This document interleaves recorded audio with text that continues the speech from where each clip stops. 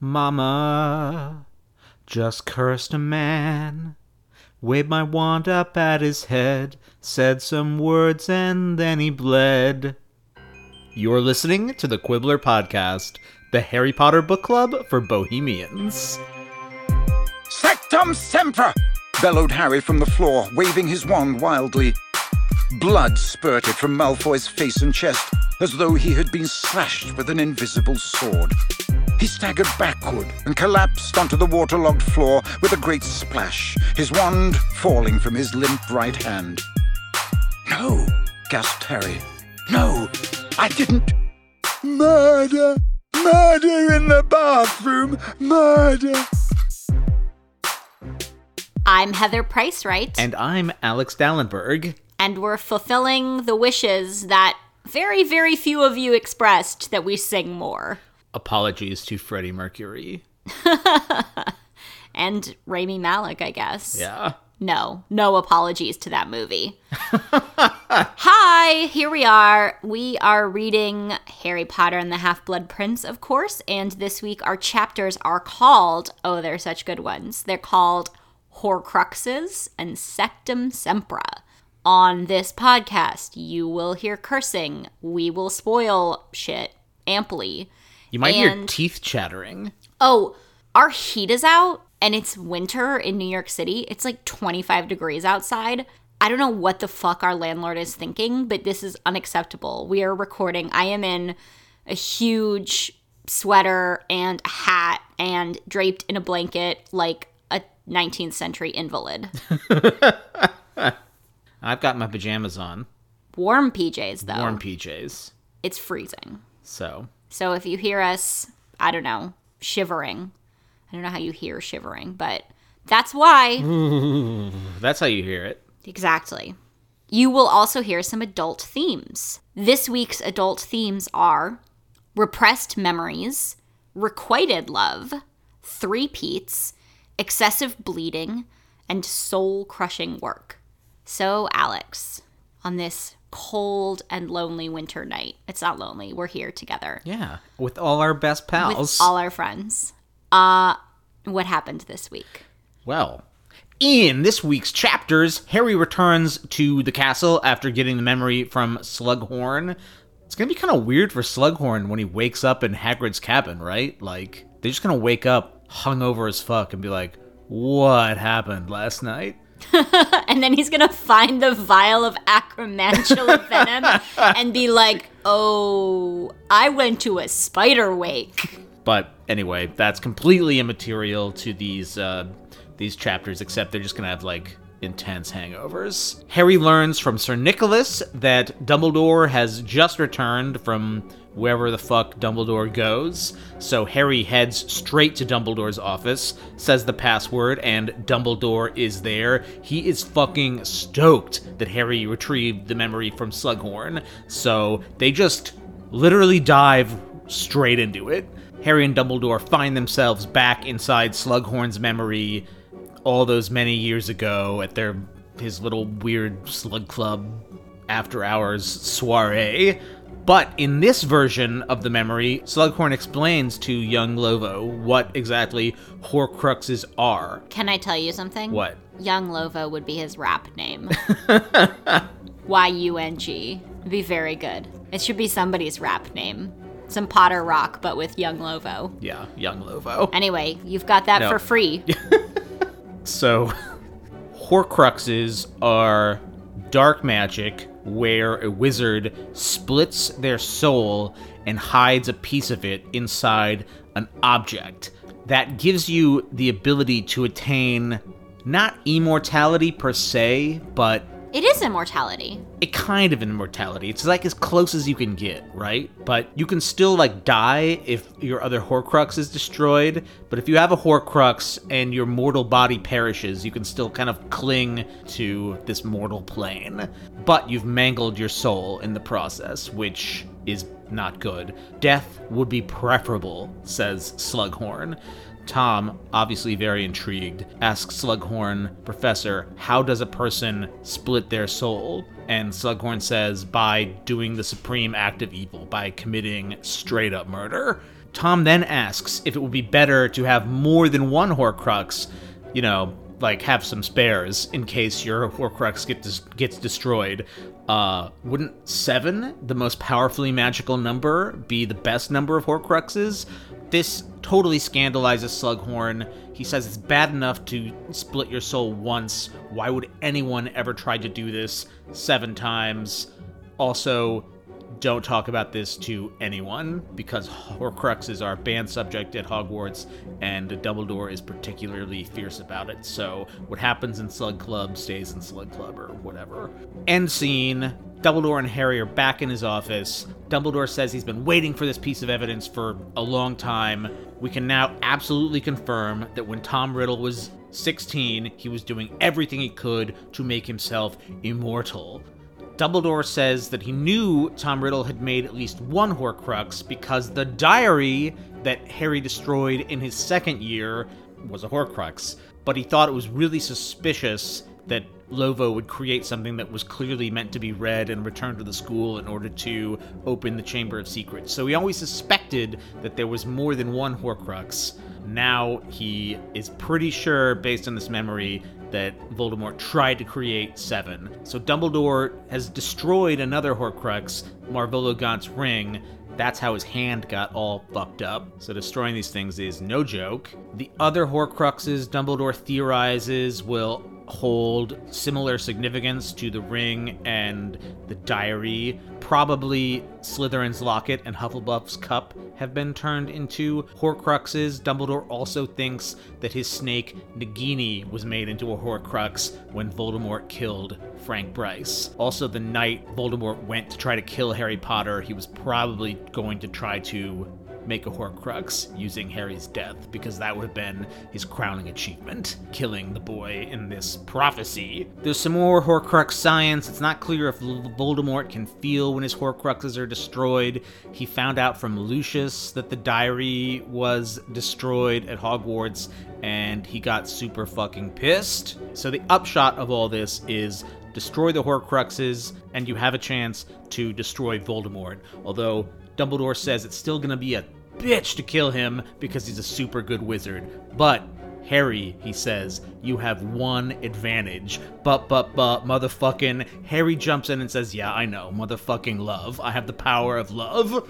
Some good that's going to do me. Harry's extremely unimpressed. Dumbledore says, you don't get it, man. Like, love? He launches into a whole explanation about how Trelawney's prophecy was self-fulfilling and it only became true because Voldemort chose to act on it, and that created Harry, who now can choose his own destiny or some magical metaphysical thing. That's a terrible description of that, but that's basically what he says, right? What he says doesn't make much sense. Harry's like, I have a hard time following all this, and the reader is also like, us too. But, he's Dumbledore, so he has a plan. Also, Harry's capacity for love has protected him from the temptations of the dark side. So Voldemort is underestimating the power of a soul that is, whole and intact. Also, Dumbledore says you have to kill Voldemort, not because of the prophecy, but because you really want to. And Harry's like, yeah, I super want to. So Harry sees that as better than being involuntarily dragged into this struggle. So this has all just been an elaborate effort at reframing on Dumbledore's part, I guess. Later on, Harry fills in Ron and Hermione about everything that happened. We also learn that Ron and Lavender broke up, as well as Jean and Dinny. As well as Jean and Why can't I say Dean and Ginny? As well as Jean and Dinny. That beloved Harry Potter couple, Jean and Dinny. So I've cursed myself. I'm not going to be able to say either of their names the rest of this episode. It feels like it's a self-fulfilling prophecy.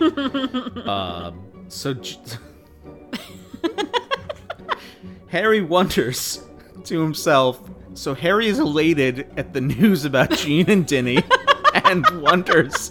Did you do it on purpose? I did it on purpose that time. Okay. And wonders if this is his big chance to get with Denny. No one's gonna find this funny except for us. Harry and Denny.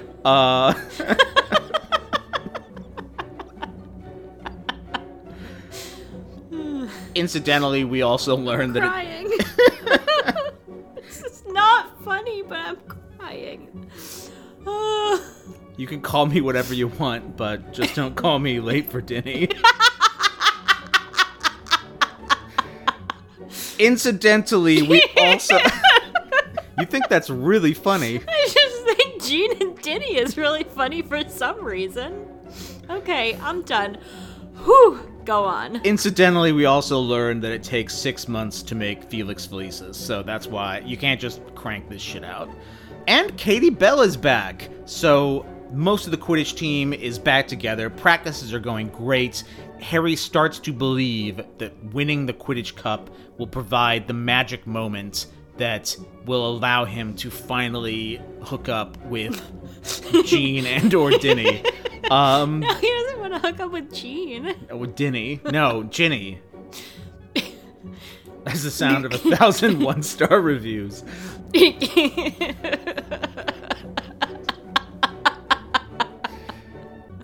One day...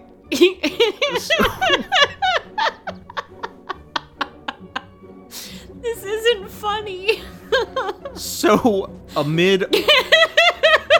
amidst all of this drama, Harry is continuing to spy on Draco Malfoy via the Marauder's map. Mako Dralfoy. Just Harry Potter spoonerisms. We should do a whole episode of one. I used to love spoonerisms. I just thought they were hilarious. They are.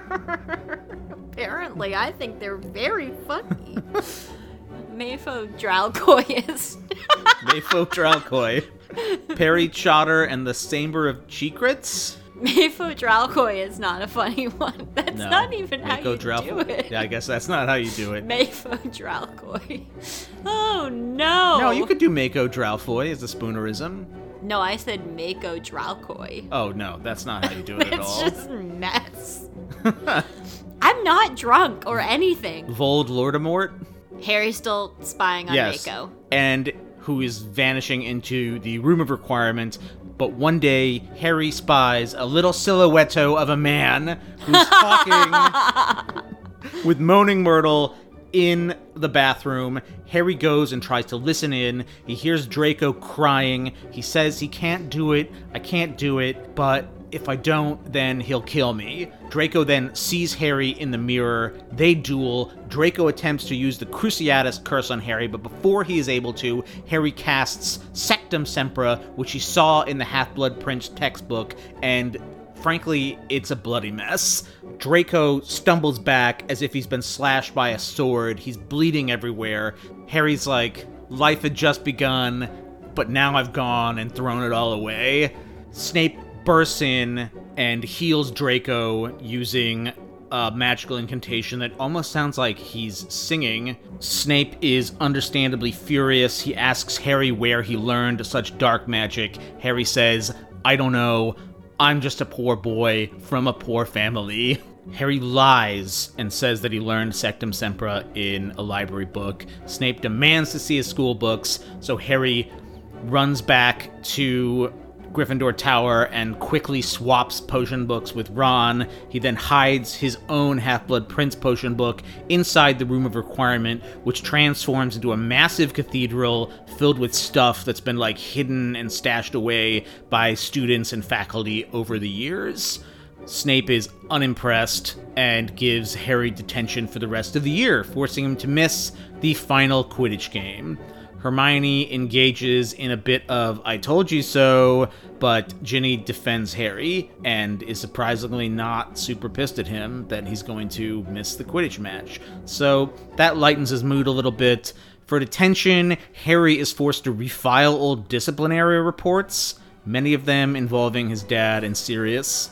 And meanwhile, Ginny plays Seeker for the Quidditch team against Cho. So, girlfriend lover battle. Against lover. Yeah.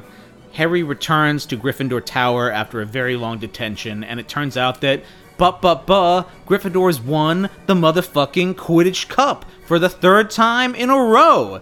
And Ginny runs up to Harry, throws her arms around him, and without thinking, he kisses her. And everyone is like, damn! Dean, or Jean, as it were, shatters a glass in his hand. Ron is stunned, but is surprisingly cool about it. And Harry gestures toward the portrait hole, and they go take a walk around the grounds to discuss the match or something. And that's what happens in this week's chapters. One thing that's really unclear to me in this first chapter is why Dumbledore needed this memory so badly. He seems to know everything that's in it already, and he's already finding and destroying Horcruxes. So why was he so desperate to basically just confirm what he already knew and was already doing? Especially because in the original memory, the key word is there. Voldemort asks how to make Horcruxes. So Dumbledore knew that Voldemort was trying to make Horcruxes. He's found at least 2 Horcruxes. I guess it's really important to get the number of Horcruxes, but we have no idea if he ever got to that point. Yeah. I guess it's the number of Horcruxes. I think it's that's the number. That's the critical point. But Dumbledore already knows that Tom is obsessed with the number 7. I feel like... Does he? Yeah. Or is it just a guess? I mean, it's just a guess. Yeah. But because this 7's is just like super a guess. Powerful. This is just a guess. Yeah. He doesn't know. He knows that Tom came up with the idea of 7 Horcruxes. He doesn't know if there are 7. Does it feel like he's gotten any actually new information out of this? I don't know. I don't think so. It feels like the kind of MacGuffin that has zero payoff. It's just, you watch this memory and Dumbledore's like, yeah, so this is what I've been doing all this time. And Harry's like, okay, why did I have to use half of my Get Ginny juice to fucking find out what you already knew, bro? Hey, the Get Ginny juice actually succeeded because he bumped her by accident and she thought it was Dean.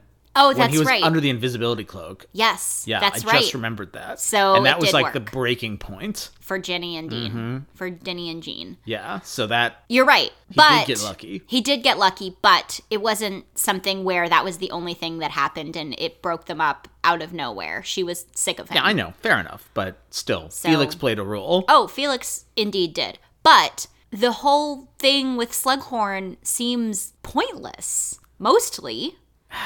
Yeah, or at least Dumbledore way overplayed the level of importance. I think so. Especially because Dumbledore's already out hunting Horcruxes. He didn't need to know this. Is this just another case of Dumbledore testing Harry to see if he's up to the challenges that lay ahead? / how loyal he is. Right. This feels like a loyalty test. Yeah, I'm not wild about this Dumbledore plan. No, I don't think he put Harry up to a task that was nearly as important as he underscored, which is very Boy Who Cried Wolf to me, because he's about to put Harry up to a truly bananas task. And I feel like, yeah, he was just testing him to see, like, can I basically get him to do whatever I need him to do, kind of no matter what, and impress upon him importance without him really using any critical thinking to ask me why, which the answer is yes. Yeah. This whole scene, including their nearly incomprehensible conversation about, does the prophecy matter? Doesn't the prophecy matter? Is the whole deal with the prophecy that Harry has to fulfill it because tautologically Harry has to fulfill it? What the fuck does the prophecy mean? It's all really manipulative. I don't really get this conversation or what Dumbledore is trying to impress on Harry. I had a hard time following it because he basically says the prophecy does and doesn't matter because you want to do this thing anyway. Although Dumbledore has spent the last year trying to indoctrinate Harry to prepare him to kill Voldemort. This is more indoctrination. But, sir, said Harry, making valiant efforts not to sound argumentative, it all comes to the same thing, doesn't it? I've got to try and kill him, or... Got to, said Dumbledore. Of course you've got to, but not because of the prophecy. Because you yourself will never rest until you've tried. We both know it. Imagine, please, just for a moment, that you had never heard that prophecy. How would you feel about Voldemort now? Think. Harry watched Dumbledore striding up and down in front of him, and thought. He thought of his mother, his father, and Sirius. He thought of Cedric Diggory. He thought of all the terrible deeds he knew Lord Voldemort had done. A flame seemed to leap inside his chest, searing his throat. "I'd want him finished," said Harry quietly, "and I'd want to do it." "Of course you would," cried Dumbledore. "You see, the prophecy does not mean you have to do anything." This is massively manipulative because now what he's planting in Harry's head is that this is Harry's choice and that Harry is making this choice. He says to Harry, you have to kill him because you desperately want to kill him, which is so manipulative. Well, I mean, Harry agrees with that in his head. Yeah, but Harry's a kid. He's 16 at this point. Dumbledore is doing more psychological manipulation of Harry here. Dumbledore is accentuating in Harry's mind the feeling of inevitability that has been building up in his teenage brain. Right. Teenagers also don't know that they can die. Well, teenage Voldemort did. Teenage Voldemort decided that he shouldn't die, but teenagers literally know that they can die. But right. you know, yeah. Harry has created in a very typical adolescent mind this sort of hero narrative that he has to be the one to kill Lord Voldemort. And Dumbledore is very selfishly confirming that, which isn't true. Dumbledore could fucking kill Lord Voldemort. I mean, he's sure not gonna, but this is more of preparing Harry for the slaughter. But I guess Dumbledore dismisses the prophecy as being the final verdict, but he also doesn't underestimate its power.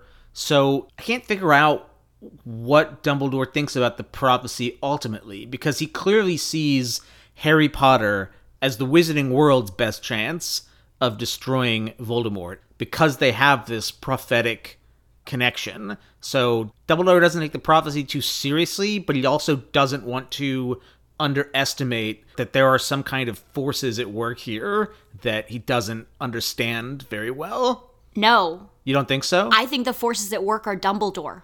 Dumbledore picked Harry. Well, why would he pick just a kid to because do this? The prophecy picked Harry, Voldemort picked Harry, and then Dumbledore was like, okay, well, now we've got our guy. And he used the prophecy to manipulate Harry to convince him that he was the chosen one. And now he's using the prophecy to further manipulate Harry by convincing him that it's his choice to fulfill it. But he's also basically saying, like, you have foreclosed on all of their choices by the, like, very strong will you have to do this. I think this is top to bottom manipulation by Dumbledore. It's pretty fucked up to see a grown man, if you really step back and look at it, to see a grown man trying to, like, psych up a 16-year-old to commit an assassination. Yeah. And out of context. I mean, in the context of the book and the hero's journey, it seems logical. But even in the context of this book, because think about it.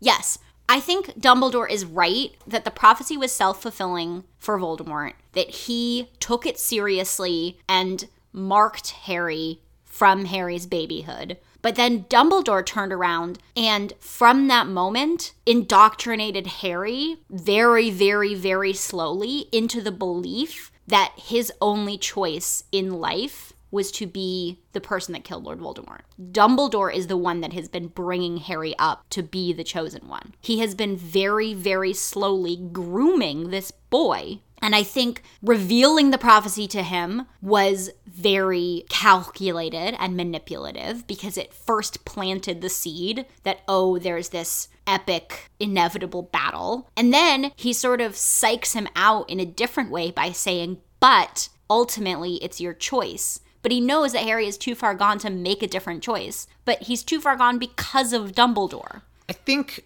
Harry had other options. I think over the next year, especially as we get into the Deathly Hallows, we'll be discussing whether Dumbledore's ethically gray decision-making can be justified because it's in the service of, I think what we can all agree is the greater good, the quote-unquote greater good. I don't think Dumbledore is evil, but I think he has spent the better part of 16 years carefully grooming a boy to die, which is ethically complicated, you know? But that's not great. If Harry doesn't put his life on the line, then a lot more people die. I mean, yeah, that's why I'm saying Right, I don't yeah. think he's evil, but I don't think that he's not a sweet, grandfatherly, beloved, and loving figure in Harry's life. He's his death sentence. Yeah. He believes Harry's going to die.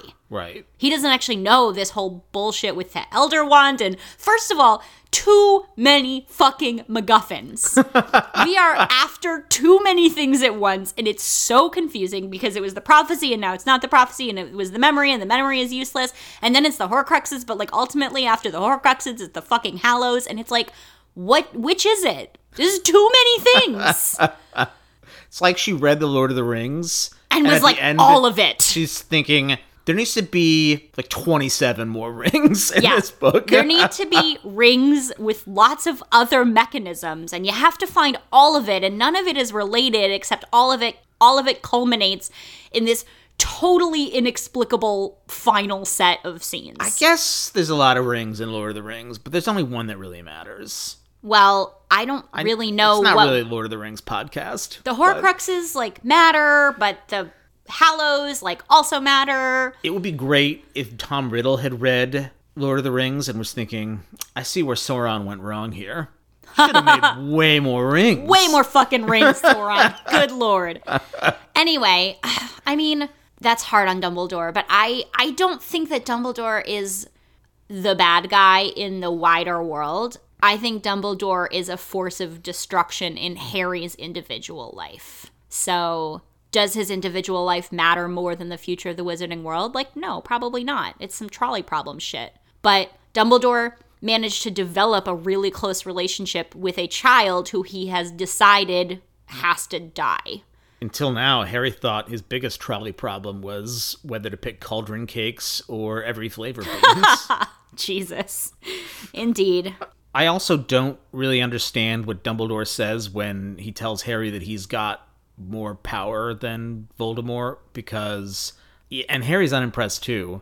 Harry's so sick of this how power of far love could this shit. love thing go? But I mean, at certain points in this chapter, it feels like Dumbledore's just kind of dropping a word salad on him. It's... That ends with, like, the power of love. I don't know. Do you think really is that is. bad writing, or is it, like, Dumbledore characterization? I think it's bad writing because Yeah. I think she's actually in this moment trying to get across something really profound about Harry's sort of truth and destiny. Like fate and agency. But Dumbledore just sounds high. It's like, you don't get it, man. These couple of pages are truly almost incomprehensible. Like, I read them a few times and I was just thinking, I don't know what he's trying to say here. It is very unclear what any of this means at all. So maybe one of you can explain it to us better, but I thought it was very poorly written. Because it's also... I liked the chapter, you know, and I think... The Horcrux stuff is great. I like the chapter a lot, but this conversation, I was just perplexed. Dumbledore's getting progressively more impatient with Harry that he can't... He's like, it's love, and it's like... I don't understand what you're saying right now. What's love? I guess that's because love is mysterious and powerful. I also right? think she's just trying to get like 9 points across at once. Yeah. It's about fate and free will and destiny and love and what's powerful and mortality, and it's just too much. Maybe I'm starting to... Maybe it's just because I'm taking these 2 chapters at a time, but the love thing it's starting to feel a little overplayed. It's grating, for sure. You know? I feel increasingly like Harry in that I'm very irritated by it. It is funny, though, that Harry Oh, I think that's a great character point, that Harry's is like, visibly unimpressed. yeah, love, okay, buddy, what? I don't think that's all the way true. Am I gonna hug Voldemort and he's gonna melt? What do you want me to do, man? I need some weapons. He did sort of hug Voldemort and he melted. Oh yeah, he totally did. So So that's never real. mind, that worked. That totally worked. He can't lay hands on Voldemort. Although I don't think that's true anymore. Voldemort can't possess him, but he can Yeah. touch him. Okay. He Anyway. can't possess him because Harry's pure of heart or whatever. Well, until now. But we'll get there. Well, yeah, we will get there. So Horcruxes, how do they work? Well, you split your soul, you see, said Slughorn, and hide part of it in an object outside the body. Then, even if one's body is attacked or destroyed, one cannot die, for part of the soul remains earthbound and undamaged. But of course, existence in such a form... Slughorn's face crumpled, and Harry found himself remembering words he had heard nearly 2 years before. I was ripped from my body. I was less than spirit, less than the meanest ghost, but still I was alive. Few would want it, Tom, very few. Death would be preferable. But Riddle's hunger was now apparent. His expression was greedy. He could no longer hide his longing. How do you split your soul? Well, said Slughorn uncomfortably, you must understand that the soul is supposed to remain intact and whole. Splitting it is an act of violation. It is against nature. But how do you do it? By an act of evil. The supreme act of evil. By committing murder. I like that the metaphysics are a little unclear and that the Horcrux creation can only happen off stage because it's supposed to be so profoundly fucked up that I think trying to describe it in too much detail would sort of ruin the effect. But I do wonder, what does this even look like when Voldemort commits one of these murders and then has this, like, where is this piece of soul? And how do you, like, harness it and then stash it away? Slughorn says there's a spell, but it's kind of funny to imagine. Is it just this little, like, spirit fragment that's floating around that you gotta, like, snatch and, like, shove in the cup? Yeah, I also wonder, can you store the soul piece and put it in the object later, or do you have to have the object with you? So is he just clanking around with a bunch of precious Hogwarts heirlooms in, like, a gym bag, being like, okay, this is my soul stash. So every time I do a murder, I think the idea that killing someone, murdering someone, because I don't think this happens. First of all, a question I have is this an automatic thing? Is rending your soul in pieces something that happens every time you kill? But pin in that, I do think kind of cold-blooded murder, shredding up a person's soul, is pretty powerful as a concept. And it is one of those pieces of magic that J.K. Rowling does really well. Right. Which is tying the idea of an incantation or something to a profound emotional experience. And magic has to be tied to something real inside of us. She does that nicely. I mean, that's how I feel about the Patronus, for example. Having to draw on something deep within you, which in this case is the ability to kill another human being in cold blood. It's good. It's conceptually really good, but if Harry kills Voldemort, does his soul rip? Yeah, that's what I wonder. Because murder, Slughorn says, is the supreme act of evil. Is Harry murdering Voldemort an act of evil? Well, does Harry murder Voldemort? No. I mean, Harry gets away with a weird technicality in Book 7, and he doesn't actually have to do the act. But it seems like Dumbledore and Harry, their original game plan is you will kill Voldemort. But isn't that more of an act of war? Yeah. I mean, maybe it separates out the way we separate out legal definitions. But it's something it's not legalistic though. It's something like inherent to like the laws of like magic. I mean, it might be the intent. Yeah, that's what I would say. It's probably a thing of what you intend to do. Maybe you have to intend to split your soul. That's a wild thing for a human being to intend to do. So maybe that makes the magic powerful. You're like, I'm fine committing this act of evil because I actively want. Oh, so it's not just a knock-on effect of committing murder. You have to murder with the intention of ripping your soul, which makes the murder even more murdery. Yeah. So when Bellatrix kills Sirius, she didn't necessarily rip her soul. No. No, I mean, you'd have to do, there's like extra steps to making a Horcrux, but is there just soul damage in general? I think probably there's soul damage. I mean, I bet Bellatrix did something nasty to her soul when she killed Sirius. Yeah. Because it seems, in this conception, it seems like the definition of murder predicates this something bad happening to your soul. Because Dumbledore's whole thing is Harry's soul is intact and whole and the power of love or whatever. So whether or not you intend to make a Horcrux, I think that act of evil damages your soul. I also am curious what a soul is. Right.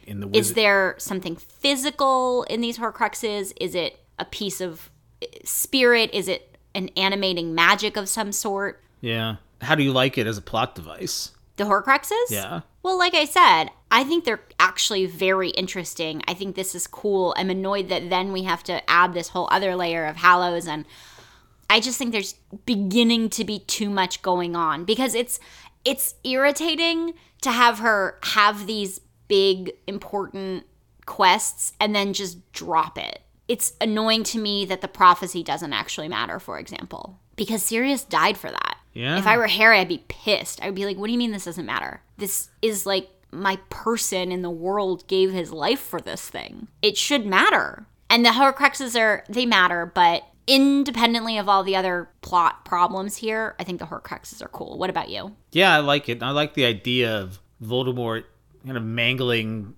this important part of himself because he just disregards it in order to attain this kind of almost immortality, but not really. Like, is it worth hanging around for? I think that's a cool. It says a lot about concept. his character in a way it's a really compact and useful way to talk about the kind of being that Voldemort is. Even Slughorn, who is a pretty selfish motherfucker, says, this is terrible. Like, it'd be better to die than to live like this. It's also kind of speaks to Voldemort's weird materialism because he's basically saying, you can take it with you by putting yourself inside of it.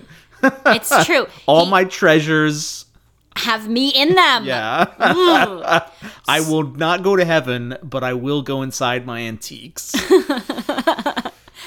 So speaking of Slughorn, I do think we should talk a bit about his complicity in this ultimate plot of Voldemort's. Yeah, I think Slughorn is obviously correct to be ashamed of this memory, and he should have been doing everything he could from basically the day Voldemort came out as Mr. Dark Lord, I want to take over the world, to help Dumbledore in his quest against him. Why he held on to this thing for so long, I understand why, because it shows he was tight with Tom Riddle. Yeah, which is like really shameful. We just had an episode where we talked about how Slughorn is ultimately selfish, but a pretty cool dude, and clutch in an emergency. And then you get to this chapter, and the fact that he didn't immediately tell someone, hey, this already pretty powerful, pretty eerie kid is asking me how many murders it's possible to commit in order to put your soul in 7 gold things.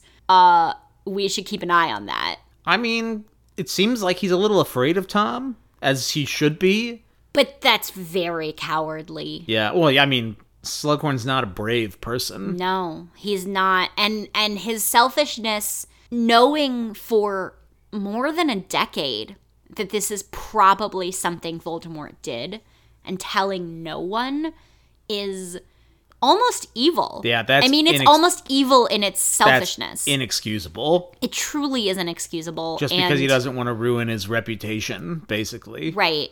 It's pathetic. That's why I imagine he's keeping it a secret. Yeah, I think it's deeply pathetic.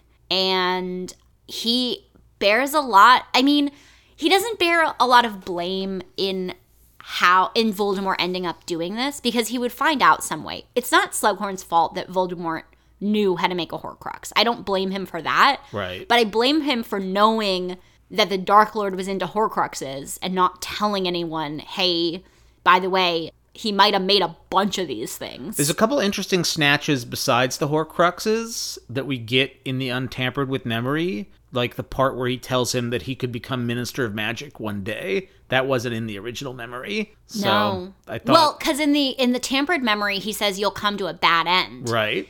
And it is interesting. He's showering him with praise in the original Memory. And it's interesting because it does show that Slughorn is totally morally agnostic, because he doesn't care if Tom is a good or a bad person. He can tell that Tom is a powerful person. Right. And he's like, you're going to continue to amass power. And he has zero interest in the fact that Tom is a monstrous human being. And he must know that. Yeah, he clearly understands the difference between good and evil. He's pretty amoral, but he's not completely. Well, he's not He's evil. not completely amoral, but I don't think he doesn't have like a big enough moral imagination to imagine what somebody who's kind of like him but a little worse is capable of. You know, like Slughorn wants to amass like worldly power and influence just for its own sake, but you know, Voldemort has like a truly fucked up agenda, so Yeah. he doesn't see where, because he tells Voldemort, he says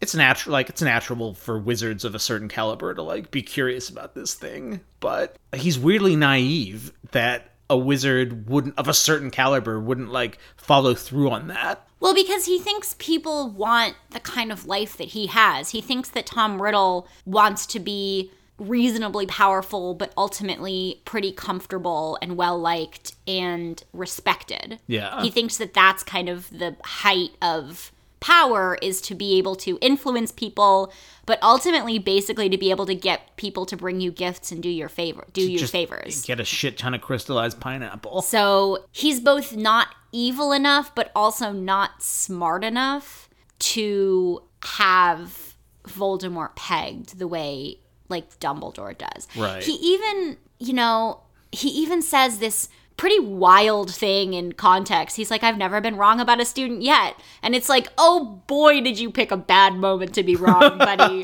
Wow, your one incorrect moment was a doozy. Also, that whole party is future Death Eaters. Well, yeah, and Slughorn... But I guess he's the Slytherin head of house, so Yeah. that kind of makes sense. It's fascinating that he doesn't become a Death Eater. I think we could spend a really long time on that, but I think Slughorn is a great character because here we have true, interestingly written moral ambiguity. Right. We have that in Dumbledore too, but everybody wants to believe Dumbledore's good. Yeah. And Slughorn doesn't really have the trappings of the good guy, so we get to delve into his moral relativism, basically. Do you think Tom likes Slughorn? No, I don't think Tom likes anyone. Yeah. Do you? I think he likes Slughorn as much as he can like anybody, because this is a serious question he has. He wants to know like what'll happen to him, and he like kind of trusts him, and I mean maybe not. I think he knows that Slughorn is the most likely to have a center of a Venn diagram that knows a sort of startling amount about the dark arts and won't tell anyone, because there's probably other Hogwarts teachers who we could ask this question, but Slughorn, I think he's just manipulating. It's not because he's vulnerable, it's because he knows that Slughorn won't give him away. All right. I don't think he likes anyone. No.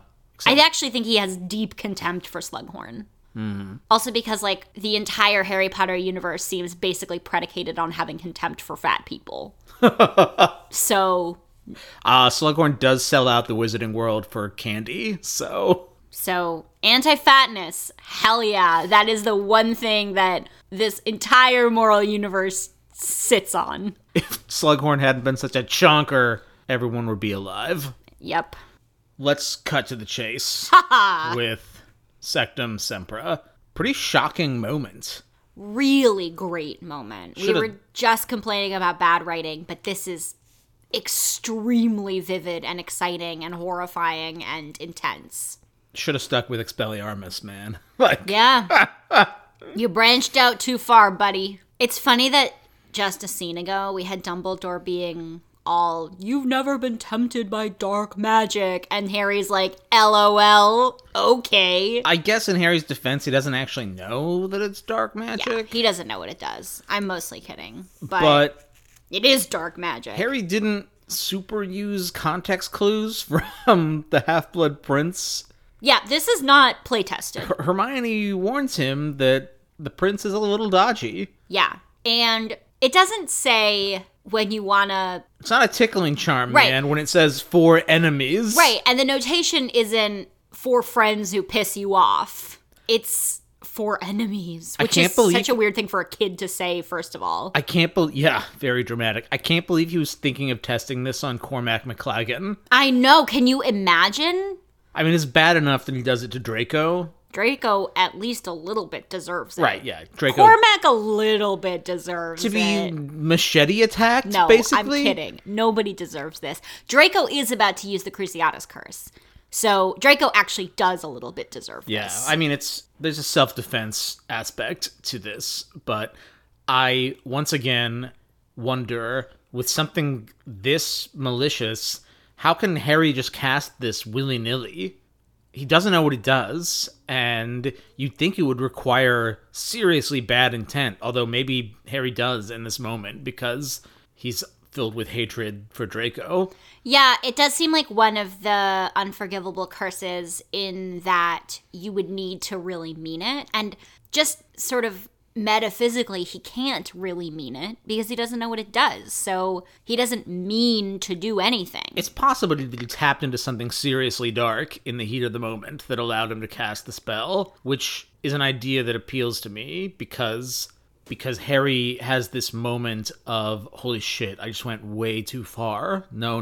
Like, please let me take this back somehow. How could I make this have not happened? Which, obviously, this is a really extreme example, but that's such a teenage moment. Right. And it's such a valuable learning experience. I mean, again, this is a horrible way for Harry and Draco, frankly, to have this learning experience, but oh god, I would do anything to be able to take back what I just did is just such a 16-year-old feeling, and Harry's not gonna do this shit again. I mean, Harry is gonna learn from this experience, and he also, interestingly, learns that he doesn't actually hope that he doesn't want to kill Draco Malfoy. Right. You know, he has this visceral reaction of undo it. He doesn't want to, in cold blood, murder this other kid. Yeah. Even though he feels murderously toward him. I love this scene for all the reasons you just said. I think this is one of my favorite little moments in Harry Potter. You know, though, there have been various moments in these books where people have been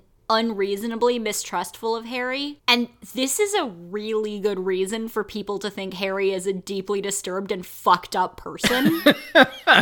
And everybody's like, oh, you macheted Malfoy? Oh, chill. Anyway, wish you hadn't gotten detention. Nobody's like, oh my god, are you psycho? How are you still allowed to go to this school? Yes, absolutely he should have been expelled. It is wild that he gets detention. I mean, it's wartime. There's, like, extenuating circumstances. Draco tried to cast an unforgivable curse, which... Do you think Snape believes that? Of course he does. You could priori incantatem the wand. Yeah, but he didn't actually cast the spell. Oh. So it's Harry's word against Draco's. You're right. So Snape actually probably totally believes him, but he could easily feign disbelief. Well, Snape also is just kind of pissed at Harry because he's been trying to protect Draco, and yeah, Harry's like just fucking this up by having no chill. But it's just hilarious that there's this entire book in Chamber of Secrets where with absolutely zero evidence, everyone's like, Harry's a murderer. And then Harry straight up tries to murder someone. It would be more like an involuntary manslaughter. He's just trying to fuck up Draco's shit. He's not trying to kill him. But, well... It would be like second-degree murder. This is something a lawyer could tell us because he can't prove that. He used this spell. There's no proof that he didn't know what it did. I bet a really good... There's no good wizarding lawyers. But I bet a really good wizarding prosecutor... That's the character we need, is the good wizarding lawyer. But Dumbledore just moonlights as one. and he's not bad. But don't you think a really good prosecutor could completely machete that defense?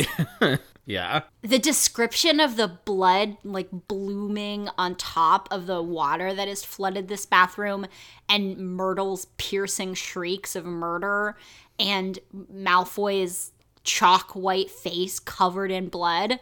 It's so good. This is just exciting and shocking. It's a nice parallel to Draco stamping on Harry's face at the beginning of the book. Just the level of intensity. Ratcheted right up. There's bad blood between them. There's a lot of blood between them. Seriously bad blood between them. This seems like a worse way to die than Avada Kedavra by a long shot. Yeah. Draco's going into shock on the bathroom floor. He's shaking. He's convulsing. This seems almost way more unforgivable than casting Avada Kedavra. It's wild that Snape invented this. Yeah, what does this tell us about Snape's personality? This is depths of dark. So Snape this tells us, regardless of whether he's a real Death Eater, Snape is a dark wizard. Yeah. Only a dark wizard invents this spell. It doesn't matter. I mean, you know what I mean? His whole fucking deal of, I'm a double agent. But since he was a young person, his magic has been dark magic. It also begs the question, who has he used this on? Yeah, word. Because it's clearly very hard to reverse. I guess that's why it's not as bad as Avada Kedavra, because it is reversible, and because in the wizarding world, we can bring people back from almost anything. He's like, if you take some Dittany, you might not even have scarring, and they have blood replenishment charms. So you're not nearly as likely to die of this in the wizarding world as you would be in the Muggle world. But still, fucking Snape, what was this for? Yeah, who has he used it on? That's my question. He's clearly used it. Yeah, I have no idea, because he's super familiar with it right away, and it's in his fucking book. But he knows immediately what the spell was. Yeah. So you'd think he would have used it on James Potter or Sirius Black. Maybe he did. We don't know.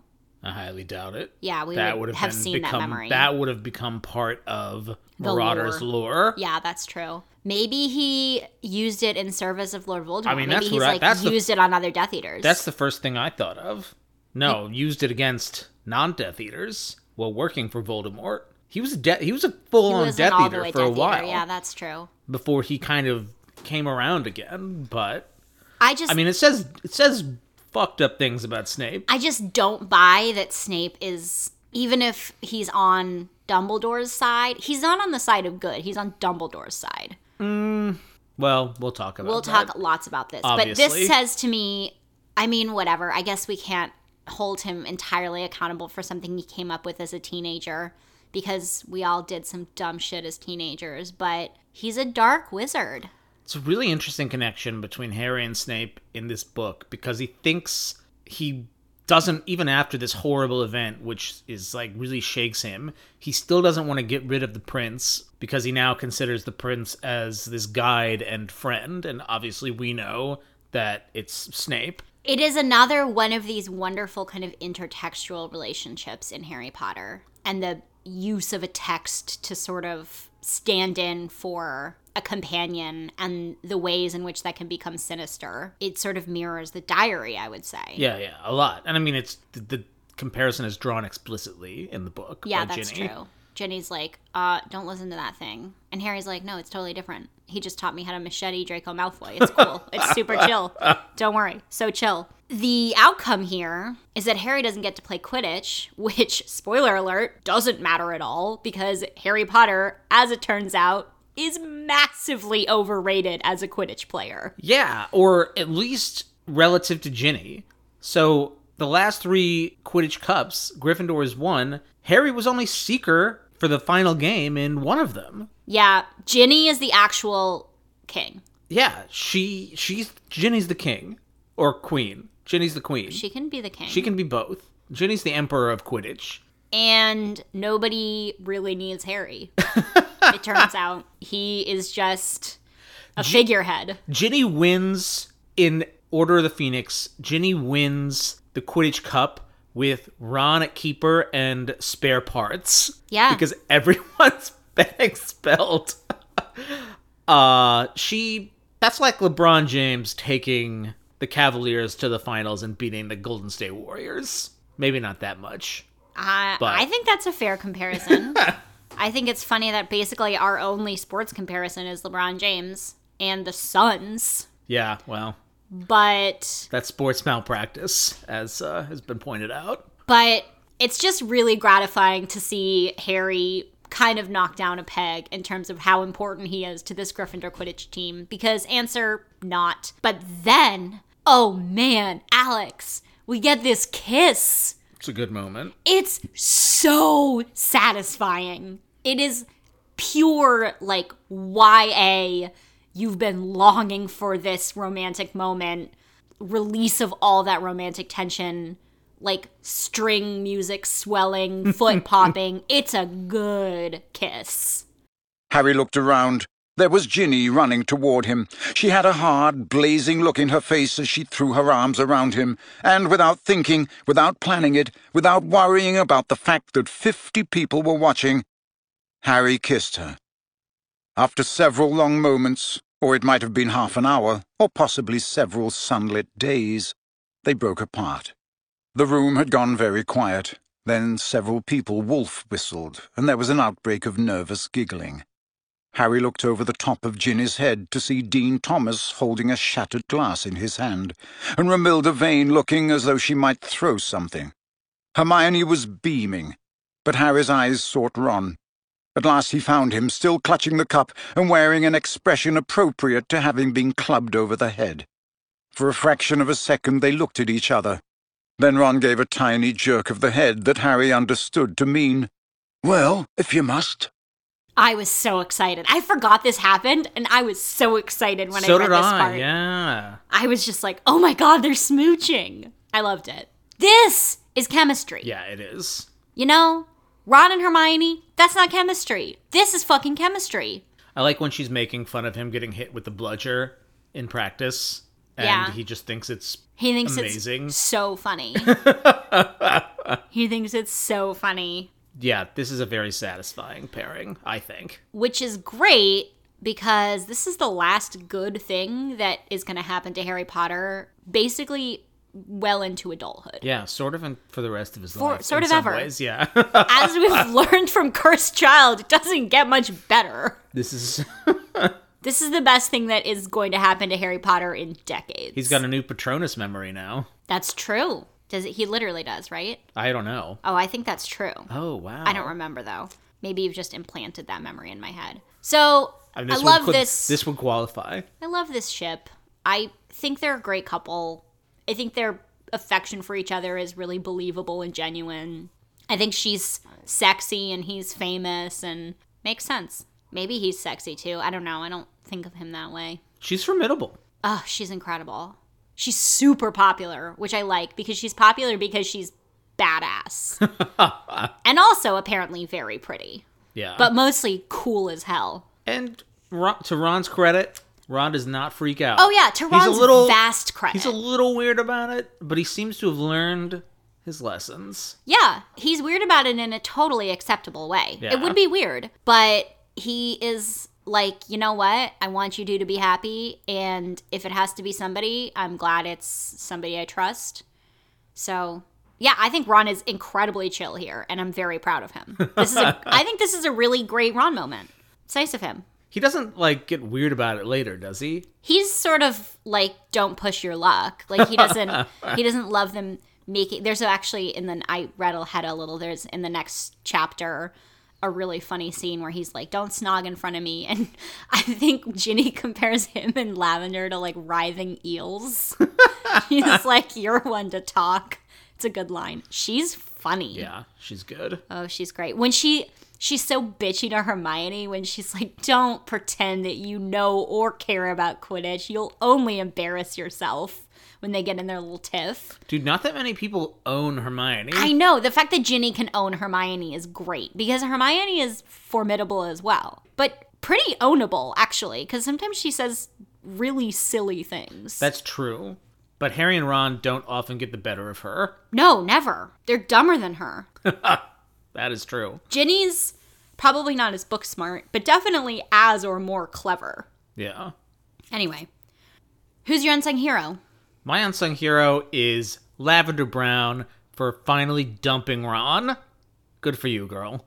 Mine is the Room of Requirement for turning into this awesome chasm of lost and hidden shit that reveals multiple massively important future to the plot items, such as the Vanishing Cabinet and Rowena Ravenclaw's diadem. Yeah, nice little foreshadowing there. Oh, yeah. It's like described as like a rusty tiara, a tarnished tiara. It's so satisfying in Harry Potter how these insignificant items take on incredible import later. I mean, I know that's like Rowling's party trick, but I always find it really fun. She drops breadcrumbs like a motherfucker. It's great. No, I agree. Those are some tasty ass crumbs, though. They are. I completely agree. No, when you see the Vanishing Cabinet and the tiara and you know their significance, you get to do that kind of giddy, like, oh my god. On a reread. Yeah. She wrote these books to be reread, and we've talked about that way in the past. That's also such massive self-confidence, yeah, which I love. She was like, people aren't going to just read these. People are going to read them over and over. I mean, that's... We dunk on her sometimes, but that's skill. Oh, yeah, and confidence, and which I massively respect. I mean, guys, we wouldn't be doing this if we hated these fucking books. 75 episodes We obviously love these books. Yeah. For all their flaws, I'm having a great time reading this one. Was the Room of Requirement created?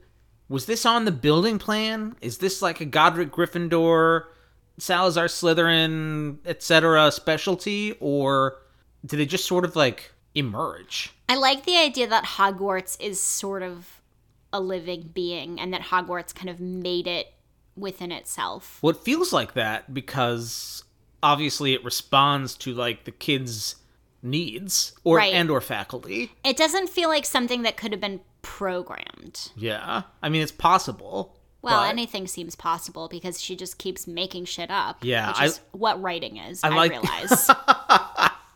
I like the idea of Hogwarts having this sentience. I agree. I think my headcanon is that this emerged in an early time of great need, and it just sort of opened up, and Hogwarts kind of kept it safe ever since. Like, there's just so much magic flying around within the walls that Hogwarts takes on, like, unexpected forms. Yeah.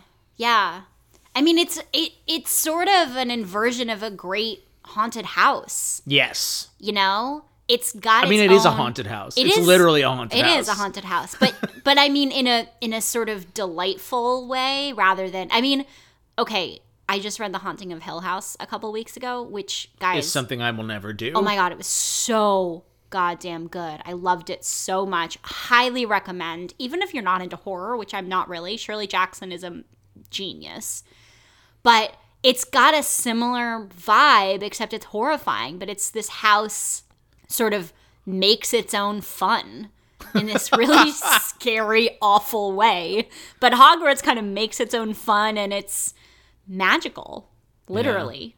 Yeah. I think the Room of Requirement sprung forth from the head of Hogwarts. Not the head. It sprung forth from deep within the depths of the castle itself. Those walls could talk, man. Actually, the walls can. A lot of the walls can talk. A lot of the walls can talk. Yeah, she makes that joke early on. Like in the first book about the walls talking.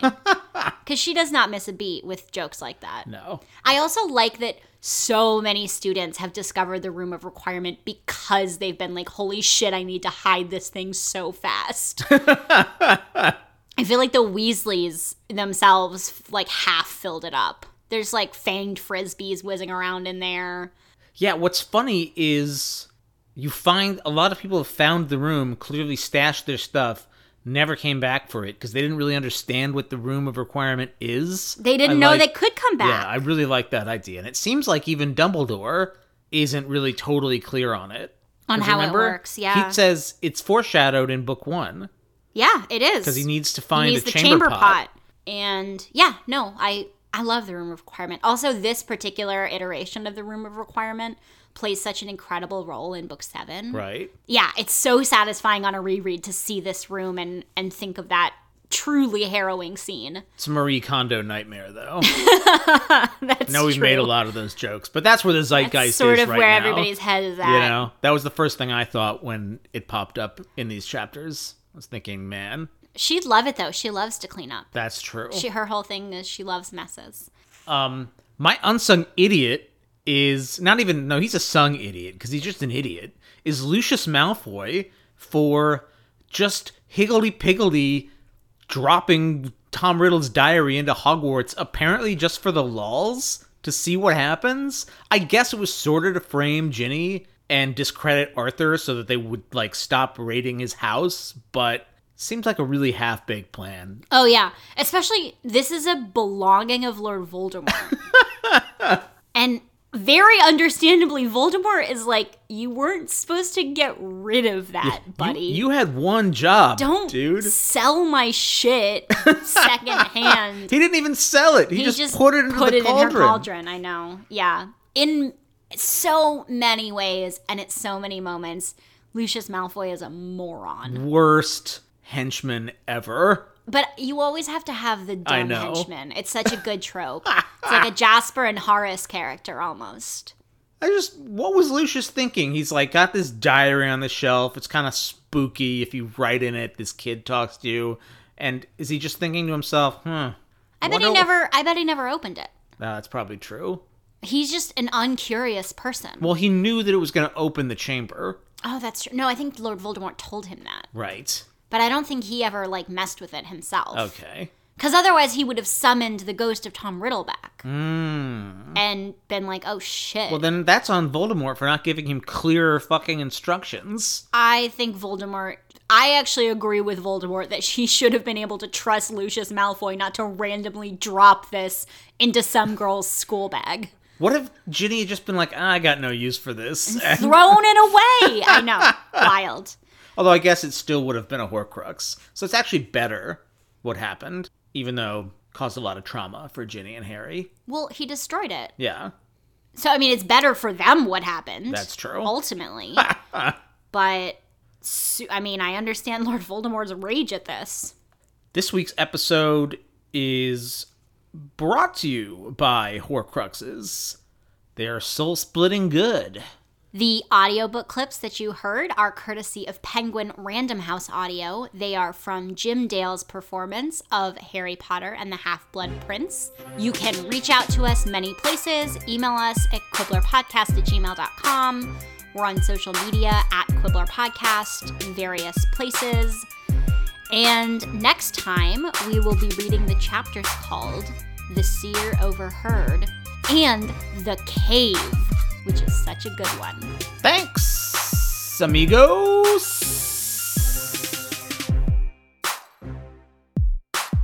He stood up slowly, shaking, and looked down at the wet floor. There were bloodstains floating like crimson flowers across its surface. Snape returned 10 minutes later, turning at the door to say, in a voice of cold fury, Do not go in there. Woo! Dumbledore paused for a moment, marshalling his thoughts, and then said, I don't understand, sir, said Harry. I still don't understand, said Harry.